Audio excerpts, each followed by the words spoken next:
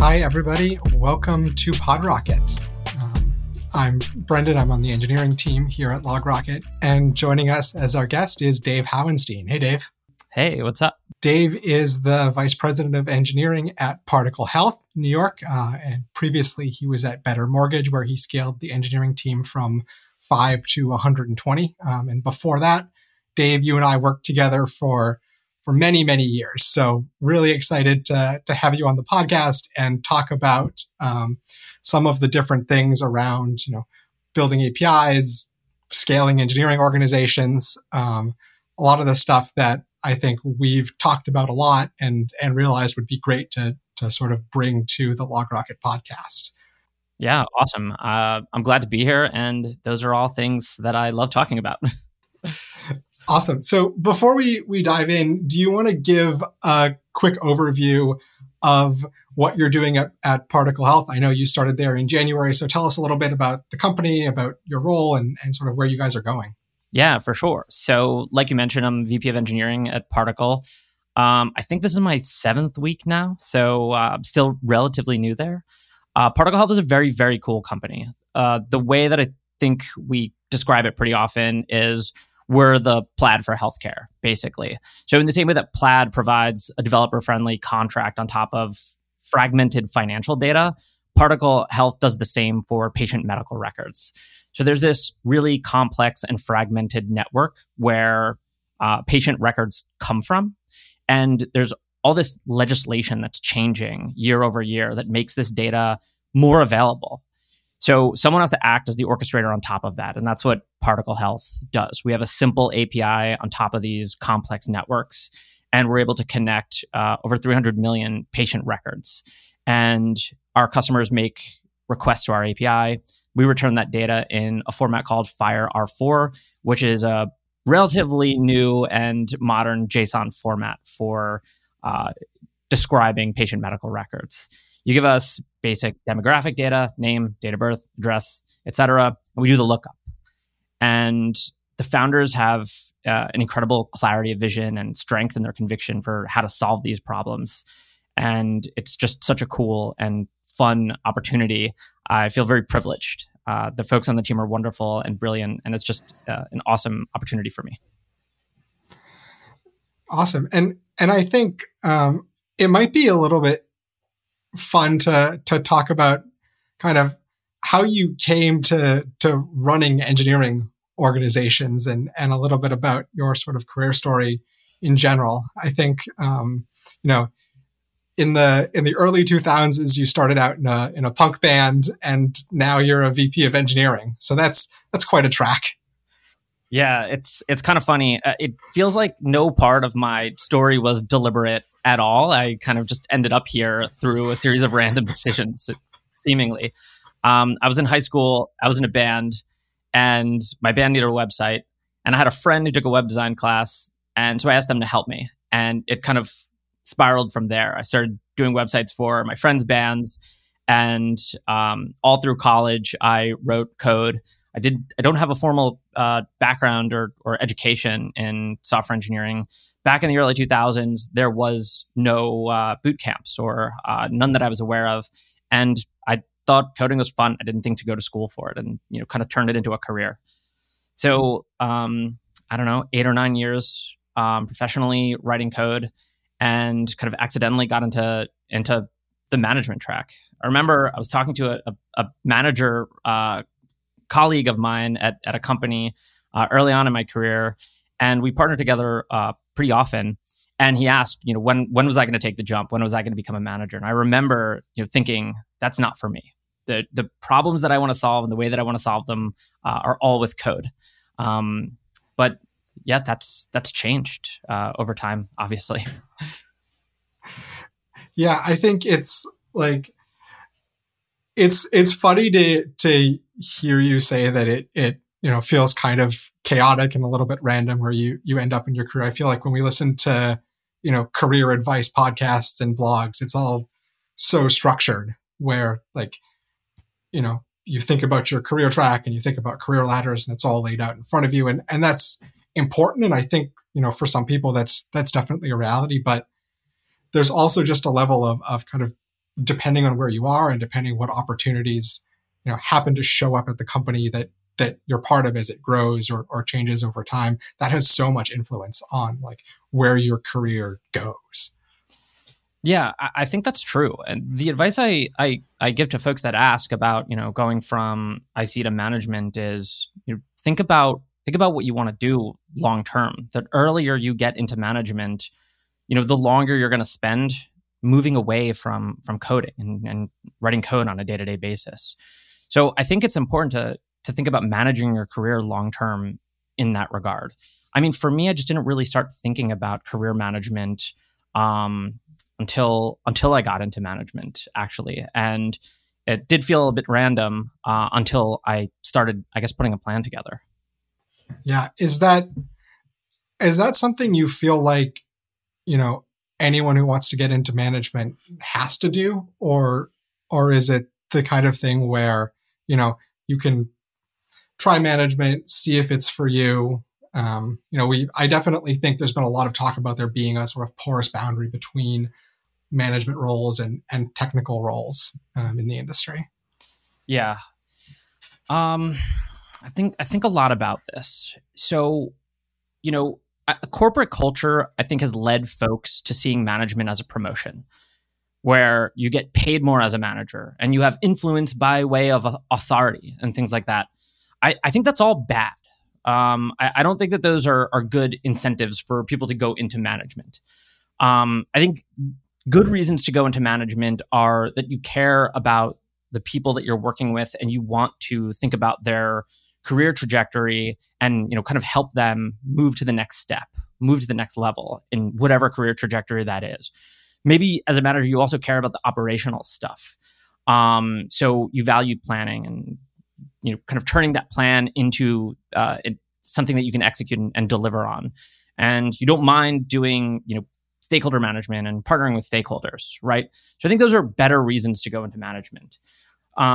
Management is a deeply privileged position to be in once you get there, right? Like you do performance reviews. And when you're doing performance reviews, you give someone, feedback. Sometimes that feedback is positive and that's exciting, but sometimes it's constructive and critical, and that can be hard. You make recommendations on raises and bonuses, right? This privilege does wield influence. And I think managers have to act very conscientiously and be incredibly well-intentioned. So, management is a shift in career, in my opinion, right? Like code is no longer the primary tool for solving the problems that you're solving. The problems that you solve as a manager require a different toolkit. I break management into like 3 different categories, right? It's people, projects, and technology systems. So as a manager, I think you have to be uncompromisingly people first at all times. When it comes to the projects, the buck stops with you. You're accountable for the work of your team. And you're probably thinking less about line level code and more about technology systems. Everything from maybe the services your team owns to, how does the software get built and released and into production? And then how do you run it, right? Your team is probably on call for that software. So you're thinking much more, I think, about systems topologies than you are about line level code in a lot of ways. So something I've always said to people is that, like, if you think that getting into management is going to give you more of a feeling of control, you are just like sorely mistaken. Going into a management role means giving up so much of the control that you feel as an engineer, because ultimately, like exactly what you said, Dave, that you are accountable for the work that other people are doing, and your job is to empower them to do that work and be successful and deliver, a really high quality software product. But the things that you can control to make that happen are limited. Like you can't do the work of 6 people on your team to make the software good. Like you have to lead through people, and you have to sort of recognize that you cannot manage every piece of it, that you need to sort of manage the team at a high level and trust them to do the work, which I think is definitely hard for people who see management as like an opportunity, not just to wield influence, but to sort of have a really, strong influence on the direction of the work that's getting done on the team. Yeah. And, I think like what I said is that corporate culture has, led folks to seeing management as a promotion, right? And I think a tactical way to talk about this is how can companies make that not the case, make management not necessarily be a promotion, right? Be a lateral move for an engineer. So, something that I learned while at Better, especially as we were growing the organization so quickly, is what does a really good career ladder look like for folks? And we created a leveling system where individual contributor software engineers can be promoted all the way up to reporting into the CTO while still being an individual contributor position without having to kind of branch off and go through that management track. So you have engineering managers and staff engineers kind of at the same level as peers with one another. They get paid the same. They have the same amount of influence and over the surface area that they're working on. And I think that's incredibly, incredibly important because not everybody not everybody that's career ambitious, wants to go into management. They want to keep coding. They want to solve the hardest business problems that we have with code as their primary tool. And like that's a good interview question for somebody who's like a candidate talking to companies to ask them about. I think like if you're talking to if you're going through the interview process and you have an offer on the table, ask about the management culture. If you don't want to go into management, make sure that the company is aligning the incentives to stay in that IC career path for as long as folks want to be. Yeah, and this is definitely not a new concept. Like if you think all the way back to like Mythical Man Month in the 70s, like Fred Brooks was writing about this exact thing of making sure that sort of managers and software architects, were treated as equals by their organizations. But it still feels like something that we get wrong a lot, that it's like more the exception than the rule when an organization really does a good job of aligning the career track so that people can stay in an IC role and be successful in the long term and have a lot of career growth opportunities without management if that's not for them. Why do you think that is? Like, why do you think that's so hard to get right?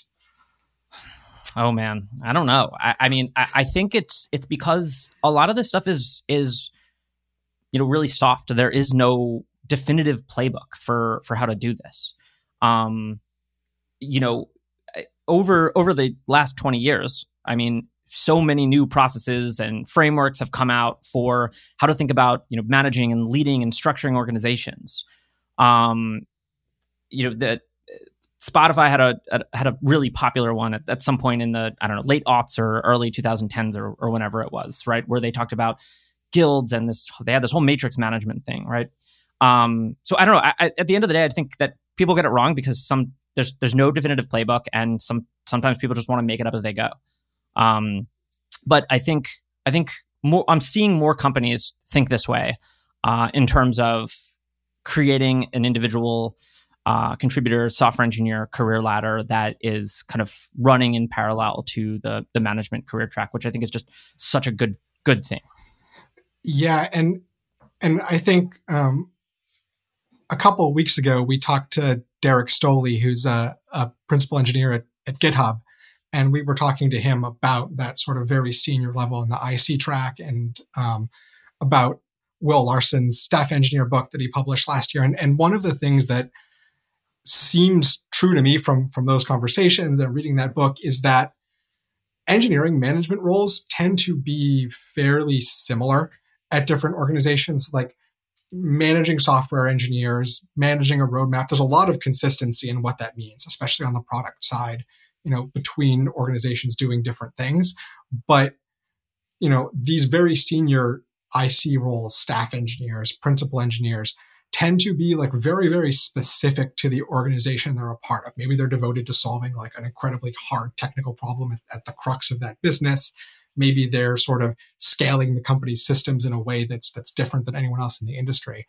And so I think it's almost like there's just so much more variability in what that role can look like that as a company, you can't like you said, you can't like graft a career ladder from another organization into yours. You have to figure out like, what do really senior engineers in your organization do to create leverage? Yeah, I think that's right. I mean, when I joined Particle, one of the first things I started working on was a career ladder for the organization. And I think the worst thing that I could have done is, start from scratch and write it myself in kind of a vacuum. So I partnered with a couple of the engineers on the team, and we worked closely together on defining what that looks like. And I think there's a couple of reasons for doing it that way. One, you're right. There is a lot of variability in what folks and how roles are defined in an organization, what the culture of a particular organization is, and what the right framework for leadership, project management, release software, releasing. I think there's a lot of variability there. So the career ladder was shaped so much by the input from the folks on the team, but also it's important to do it that way too, because it's the foundation for I think scaling and growing the company, right?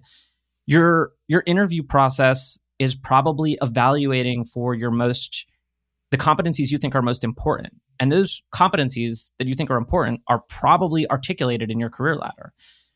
Your review process is also probably kind of articulated in the context of the career ladder. People are evaluated based on where they're at in the career ladder. So you want to be able to capture the company's culture, the values and the ideals of the people that have been at the company in that career ladder as something foundational to scaling an organization or growing an organization or evolving an organization. I think that's one of the key ways to kind of take the vision that the organization has and codify it long term. Yeah, and I think one of probably those like really important alignment points where, especially as a company is growing, as a startup, you're constantly scaling and thinking about scaling and thinking about how you're going to solve the problems caused by scaling. Codifying those values and reflecting those values of the team as it exists now in those types of documents and career ladders feels like an important way that you sort of build trust that everyone is aligned with what we value as we're growing. Yeah, I think that's right. So that seems like a perfect segue to talk about, some of the work you've done and experience you have scaling organizations and some of what you've learned from that. I think at the top, I said you started on a team of 5 engineers at Better, and by the time you left, it was 120. Oh my God, that's like 25 times as many engineers in like 2.5 years. Can you sort of maybe start from a really sort of basic place? Why does anyone ever even need to scale an engineering team that fast? Oh man, that's a juicy question. I mean, what does an organization get out of having a much larger software engineering team? Better went from, I think when I joined, it was about 25 to 30 software engineers. I maintain that I was an engineer. I maintain that I was hired before they hit 30, but I don't have a perfect recall for it. And I think by the time I left, the engineering team was like, 375, 400, something like that. So the engineering team grew so much. So I think like what ends up happening when you have a much larger team is that you can just parallelize more work. You can just get more things done at one time for an organization. And you can also specialize. When you have 25 engineers, you probably don't have a 5 to 10 person infrastructure team or a 5 to 10 person data team, right? When you have 350 engineers, you have a 30 to 50 person data or infrastructure team in some instances. So you can just further specialize so much. Opportunity cost early on in a startup is potentially existential. So I think what you're doing is you're building a feature to the MVP, and then you're moving on to the next thing, right? You're focusing on breadth of the surface area for the overarching product MVP. Once you've reached product market fit, opportunity cost is no longer existential, I don't think.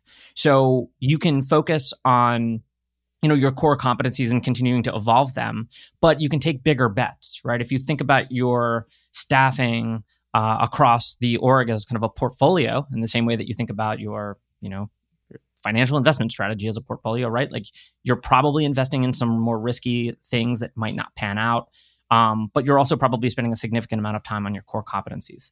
So I think just having a larger engineering team allows you to do more, specialize further, and reduce opportunity costs while being able to take on bigger bets at the same time. Yeah. Maybe to play devil's advocate here, though, I think there's also, if you think about an efficiency curve of how engineering teams grow, it's easy to imagine, you add 100 engineers to your company and there's just so much inefficiency that's created and people are tripping over each other and your processes can't keep up, that the engineers you're hiring aren't actually adding any more value, even if they're sort of all writing code. How do you think about creating processes or teams within the organization to make sure that you're actually getting the value out of the next 100 engineers you're hiring when you're hiring that quickly? Yeah. I mean, and I'm going to be honest, I'm not an advocate of, going from 25 to 400 in a 2-year period or something like that. I think it's super hard, and you end up, there is a lot of things you trip over. I don't know. I read a tweet or a blog post recently where someone was like, I'm less impressed about, the size of the team, and more impressed by what you can do with a smaller team. And when you and I work together, I think like that's what we focused on so much, right? Like engineering team size was a constraint, and we had way more to do than the people we had to do the work. But I think that constraint allowed us to be so effective as a small team. And that is, to me, such an interesting problem to be solving. So I don't know. I mean, you're right. Like the first 6 months of growing really quickly, but what I noticed is there's a couple of things that's happening to every different person within the org. So from a software engineering perspective, so the folks that were there when the org was small, right, they had a huge amount of autonomy. I think of like at that point, individuals were the unit of concurrency for value delivery, right? So when you want a new feature, you go ask one person. They do the stakeholder management, they do the requirements gathering, and then they go and they build it, right? And then they move on to the next thing. When you're a lot larger, teams become that unit of concurrency. So you give the problem to the team, and the team then goes and attacks it and solves it. But that's a big cultural shift for the human beings on the team, right? So I think if you have been at the company from 5 to 30, you see it operating one way, and it just changes so much. And I think it could be hard. There's a lot more process. It could feel like you might be losing some autonomy in a lot of ways. And I think that's really hard. And I think what good leaders will do is just have a tremendous amount of empathy for those folks and figure out how to make it work for them. And I think that's so important. The new folks that are joining the organization, I think, can see it as a bit chaotic, right? There are just as many new people in the first 3 to 6 months as there are people that have been at the company for a long time. So you're putting a tremendous amount of stress and pressure on the people who've been at the company, who have institutional knowledge, who are training up the new folks. So I think as a new person in an org like this, it could be pretty hard and challenging as well to kind of like know where you fit in and how you fit in until things settle down a bit. Your whole team might be a brand new team in some instances. So again, this is another area where I think leaders just have to have a people first mentality, to have empathy for the human beings that are in the organization. The third category of people I will mention is just the stakeholders, the business side, right? They're used to working with engineers one-on-one. They're used to looking at the feature that was built and playing with that feature. But now stakeholders have to move to a mode where they're looking at metrics. Their contract is no longer the look and feel of the feature. It's the metric, right? Did this feature or did this class of features move the needle for the business? Did it create operational efficiency where we expected it to? Did it increase conversion at the aspect of the funnel or the area of the funnel that we care about? And I think as a stakeholder, that comes with coaching, right? Engineers should be coaching stakeholders, because I think there could be a lot of friction there. Yeah. What do you mean by coaching stakeholders? Like, what does that look like? I think a lot of it is education. Why is this changing? Why can't I look at the features? Well, you can't look at the features because there's so many new ones that are popping up with such a larger organization at this point, right? And I think that can be a challenge for folks that are going through the process of seeing the engineering team grow so much and operating in a different model. So I think just having empathy for those folks, just talking them through why this is changing.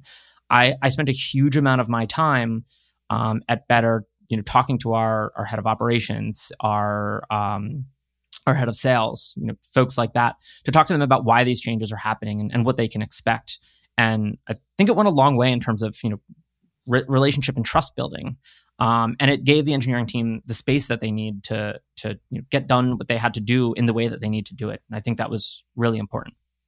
Yeah, that resonates with me a lot. I think LogRocket, our engineering team is kind of right in that growth phase of transitioning from the paradigm where like people get things done to teams get things done. And, we're having to basically rethink all of our processes and all of our ways of communicating with different parts of the org, just because, we're so used to working one way and we're trying to sort of shift, pretty quickly everything at the same time about how our engineering team works. And it's really fun and exciting. And it's also, definitely a challenge to sort of see all of those pieces moving at the same time. One of the other things I think goes hand in hand with growing an organization is hiring. Like, I think anyone who's sort of responsible for hiring engineers or anyone who's job hunting right now knows that the market is very competitive. Like, everyone wants to hire engineers. There's a lot of VC money out there. How do you think about, hiring for scale, but still, keeping your standards high and keeping the engineers that you're bringing into the organization strong? I think, just some philosophical things really quickly. I mean, I think of the interview process as the first evaluation that a person on the engineering team will have. And the interview process is one, the review process is kind of the next one, right? And both of these things should be rooted in the same foundation, as I mentioned earlier. So the career ladder and the competencies that you defined there, right? So you should be evaluating people for what you will also be reviewing them for at some point. So build out an engineering interview process that tests for those competencies and does so consistently across the board. The questions are exactly the same. Engineers are trained on those questions. They're exactly the same from candidate to candidate. Nothing ever kind of changes, unless obviously it's a different role. But if it's the same role, nothing changes. Right. So I think that's really, really important. Have our engineering career ladder, have a rubric, and then have questions that evaluate for that rubric. Those questions should be technical, of course, and they should, I'm a big believer in behavioral interview questions as well, where you ask people to talk about their story over questions where it's kind of situational. But I feel like I'm diverging a little bit here. So I guess so that's the foundation, I think. So when you're hiring at scale versus when you're kind of hiring, much more slowly, I think you have a choice between kind of specificity and like a general skill set, specific skill set and a general skill set. So if what you want is the person that if you hire to kind of like ramp up really quickly, then hire for that specific skill set that you want. Hire engineers that know GCP, Golang, and have worked in healthcare before, right? But if you're hiring a lot of folks at once, you probably can't do that. The pool just is too small. You want to increase the pool size. So rather than hire for a specific skill set, hire for a general skill set. Your lead time, the time it takes you to go from interviewing candidates to hiring candidates, will be shorter in this case.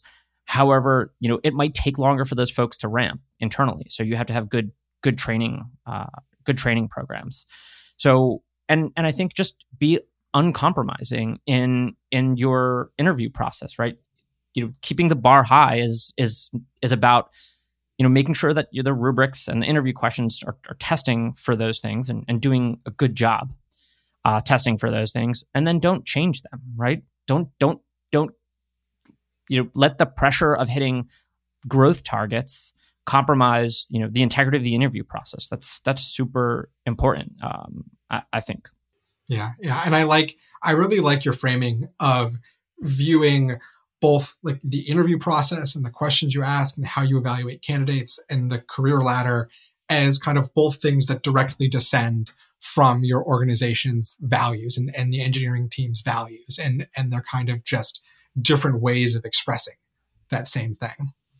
Yeah, I mean, like in a most ideal situation, you have your company values, you know what they are. You build your career ladder on top of those company values and imbue those values into your career ladder, and then you build your evaluation processes on top of that. So your interview process and your performance review process. I think that's something we did pretty well at Better, and I think that worked really well. Another thing I think that you hear a lot as teams are scaling and changing is an anxiety from people about the culture changing or losing the culture that makes our team really good. It makes our team great to be a part of. How do you think about the ways that culture changes when you grow a team quickly? And does that even matter, or is that just kind of the wrong framing? This was the number one question I got from candidates that I interviewed at Better. I interviewed over 600 people while I was there. And this question was the one that came up so often. And I think it's a complicated answer. It's really hard to answer. I think like the probably shortest way to answer this when somebody asks is, how do you maintain the culture that you've built, is you just don't, right? Like so many things change over the course of growing an organization really quickly. The processes have to change. What you do at 25 people is very different for what you do at 200 people, from planning to delivery, right? You hire new leaders into the organization, and those leaders come from different places and they have different ways of doing things, right? So there's just some things that are going to change no matter what. But I think that there are things that you don't want to change. There are really, really important values that you have that you don't want to compromise on. And I think, some of those things will change for the better as you bring on new folks with different backgrounds and different experiences. And some of those things just require a different mechanism for holding the organization accountable for maintaining those cultural values. So here's, I don't know, this is like a contrived example, but you value short iteration cycles as an engineering and product team. So you want to, if you do that, so what does that mean? It means you're releasing to production early and often. Your PRs are probably smaller. There are fewer lines of code. You can release a feature in the morning, see how it performed by measuring it, and then release an iteration of that feature by the afternoon, right? To change something. So when you're really small, if you're a 5-person or 10-person engineering team, right? Like you can elbow the engineer next to you and say, hey, that PR didn't have that PR didn't have any tests. So add tests, fix it. But when you're a 200-person organization, convention is no longer the way that you can enforce these kinds of things. So if you value a culture of iterative development cycles and tight feedback loops, well, then you probably need a programmatic way of enforcing that. You can't rely on convention. So you ensure that teams maintain a high degree of test coverage, for example, by measuring that, and then by holding managers accountable or tech leads accountable for ensuring that their team is keeping that test coverage up to speed. So I don't know, long roundabout way of saying that is that there are things that you value that you don't want to change, and you've just got to change the enforcement mechanism. You could change the enforcement mechanism through codifying them and programmatically enforcing them, and you can put them in the career ladder and hold people accountable in reviews for doing that. And then there are things that are just going to change, and that's okay. And I think you should embrace that change, especially if it's really good change as you scale and grow. One last thing I thought it would be really interesting to talk about. I mean, our perspective is obviously as managers, but I think a lot of people, who might be interviewing to join a startup that's growing quickly or join a scaling company would kind of want to know, like, what should I look for in a company if I want to like have this experience and join a fast scaling engineering team? Like, what should I look for? What should be red flags? Like, what should I ask in an interview? So first and foremost, I think being at a hyperscaling company, a company that's grown fast, was a massive and wonderful education for me. I learned so much going through that process. So I think it's an incredible opportunity if folks have the opportunity to do that. There's a ton of VC money right now, and a lot of companies are using it to hire engineers and grow them. So there's probably a bunch of people listening to this that have this opportunity. I think make sure you go into it with the expectations that things will be a bit chaotic, and ask questions that help you understand what that chaos looks like. Are the kind of like principle are like the principled constraints that an organization has the right ones? So what do they value? Do they value tight feedback loops? Do they value and tight iteration cycles and close feedback loops? Do they value having IC career ladder that goes up to the CTO on top of a management career ladder? I think like the same things you'd ask at any company. I think that those things are all really foundational and really important. But I mean, ask the interviewer what is the messiest part of growing really quickly. I think, I was very, very candid and very honest with candidates that asked me those questions. And I mean, you might have 3 managers in a year or in 18 months or something. So ask about how the company thinks about the org design, and the org design, how it's changing and shifting, and how that might impact you. Will you have multiple managers? Is it okay? Do you feel okay about that? Will the team that you get assigned to change very quickly? I think all those things are totally feasible. They can and probably will happen. So, be prepared. Yeah. And I guess the flip side of that question, you're one of the first 5-10 engineers. Like, you've been in the basement, you've done the work to get that initial product market fit, and now the team is about to start scaling quickly. What should you know to continue to be successful when the organization is twice that size or 4 times that size? If you're going to join an engineering organization as the first 5 people or as the first 6 people on the team, I think you care a huge amount of making a big impact, right? And you care about autonomy, shaping the feature, shaping the problem, the solution to the problem kind of independently. I think those are things you probably care a lot about. So how is your manager going to kind of help you maintain that autonomy while also, knowing that the culture is going to shift? You're probably going to be, the team is going to take on the problem versus the individuals. What does that mean for you? How is your manager and your organization looking out for you to make sure that you still have autonomy, that you can still make a big impact in the way that you probably did as a 5 or 6 person team? I think that's really, really important. Your manager has to,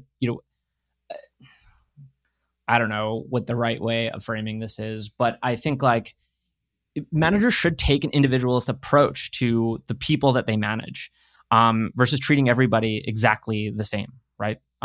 That's what I think equity is about, right? So thinking about the specific circumstances a person is in and kind of working with them to create the same kind of impact that they would want to have. So I would say, that's probably the most important thing.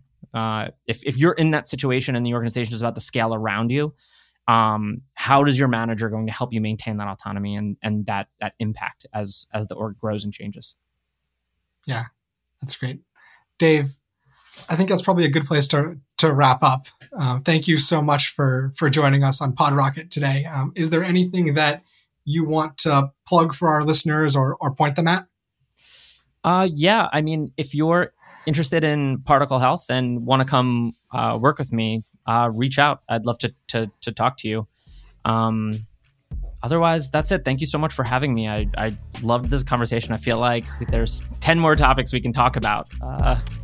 But yeah, appreciate you guys having me. Thank you.